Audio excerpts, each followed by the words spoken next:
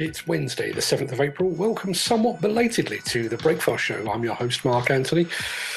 After all the stuff and nonsense of April Fool's Day on Thursday last week, we were planning on bouncing back with all guns blazing for the start of this new week. Sadly, the good folks at the Virgin Media had other ideas, and our broadband connection went down yesterday, meaning that we were unable to broadcast at all. Anyway, I hope you all had a good Easter break, assuming that you actually had an Easter break at all. We will get to the news headlines in just a second, but first, those all-important celebrity birthdays. So it's many happy returns to actors Russell Crowe and to Jackie Chan, and to movie director Francis Ford Coppola.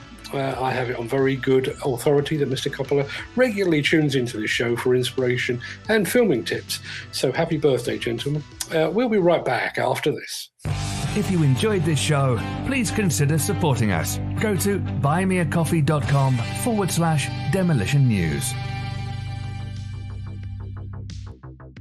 And we start with the news that a monster machine has left the Kokurik excavator premises. It's not the first modified high-reach machine to trundle through the gates of the Kokurik facility in Ipswich, and it sure as hell won't be the last. But even by Kokurik standards, this one is a bit special. The modified machine started life as a Liebherr R9150, which is a beast of machine in its standard configuration. But after the good people at Kokurik have messed around with it, it now weighs in at more than 300 tonnes and has a reach of a staggering 76 metres. The machine left Ipswich destined for customer Avenir deconstruction over in France. However, we understand that the machine is not actually heading to Avenir's French home. But to somewhere a little further afield. We'll bring you more details as we get them. Now, I am in contact with Avenir Deconstruction over in France, and I hope to bring you some footage of the new machine once it goes into action. Now, as anyone that knows me will testify, I'm not a religious or spiritual person in any way, shape or form. In fact, a friend of mine once suggested that I'd probably burst into flames if ever I set foot inside a church. He was joking, of course, at least I think he was. Either way, I've never wanted to test his theory. However, there are a good many people in the demolition industry for whom faith is vitally important, a significant part of their makeup, I guess. And for many of those, the Easter period is a time of particular significance. So we thought we'd share with you a short clip of a mass held by Father Dennis McGillicuddy, the former chaplain of the National Federation of Demolition Contractors and a long-time friend of many here in the UK demolition industry. Here you go. This morning with you all, of course, Father Dennis McGillicuddy here at St. Edward's, and I'm by the Resurrection Cross.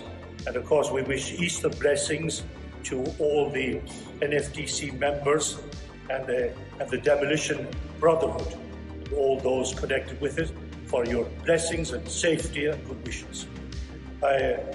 Praying, of course, for John Lynch and for Dave Coleman. I've written to them, and in our prayers each day. And for all those who have lost members of their family. I am so sorry, John Mould, to hear of your wife, Jen, who has died. A lovely lady, and she was I always felt she had so much respect for me, and of course, John, yourself as well. I shall keep her in my prayers. I'm so sorry.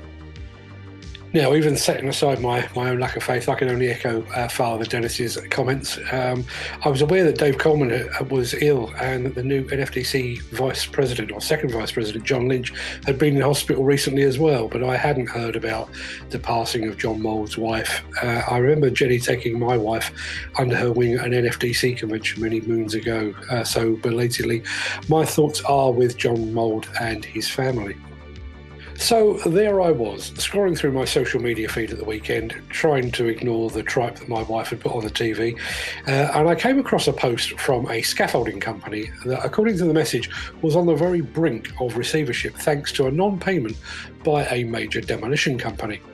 Now, due to our aforementioned internet issues, I haven't been able to validate this one as yet, which is why I'm not naming the company that is concerned. However, it did set me thinking about a number of things. The first, I guess, is the wisdom of airing one's dirty laundry in public. I've personally threatened to name and shame those that have owed me money in the past. Thankfully, they've all paid, so my willingness to carry through that threat has never been fully tested, but desperate times do call for desperate measures. And if I have to choose between feeding my family or protecting the reputation of a non-paying demolition company, then rest assured the demolition company is getting thrown under the first bus that comes along.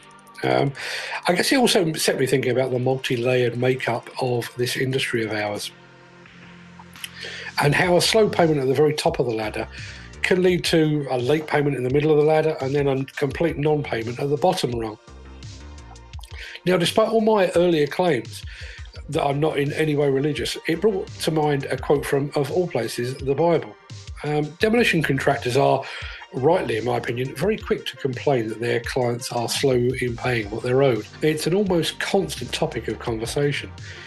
But if you're going to gripe about not being paid, you need to be sure you settle your own bills in a timely fashion as well.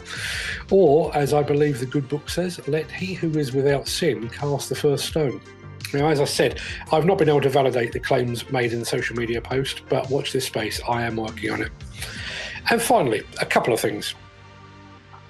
First of all, we're now 30 episodes into the show, and I admit that I am still working very hard to perfect it. Is it a news show? Is it a chatty live stream? Right now, I guess it's quite hard to tell, so I am planning a few changes. One of those changes is removing at least some of the equipment-related news from The Daily Show and then doing an equipment-based show once a week or maybe once a fortnight, depending on what the news flow is like. In addition, I want to get more guests onto the show to bring you fresh perspectives on the issues of the day. If you remember rightly, if anyone was watching when I was doing these of an evening, we regularly had guests on the 6 o'clock show. I want to get that started again. And all things being equal, that will start on Thursday of this week. But watch this space. We will keep you posted as our plans are solidified. In addition to that, I wanted to give you a quick heads up about something new we're going to be doing with increasing regularity. I won't bore you with the details, but I use an online platform called Evernote to store information.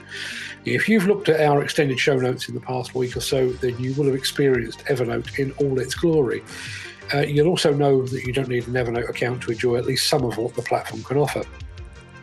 Well, in addition to using Evernote to store our show notes, I've been using it for years, literally a decade or more, for research purposes.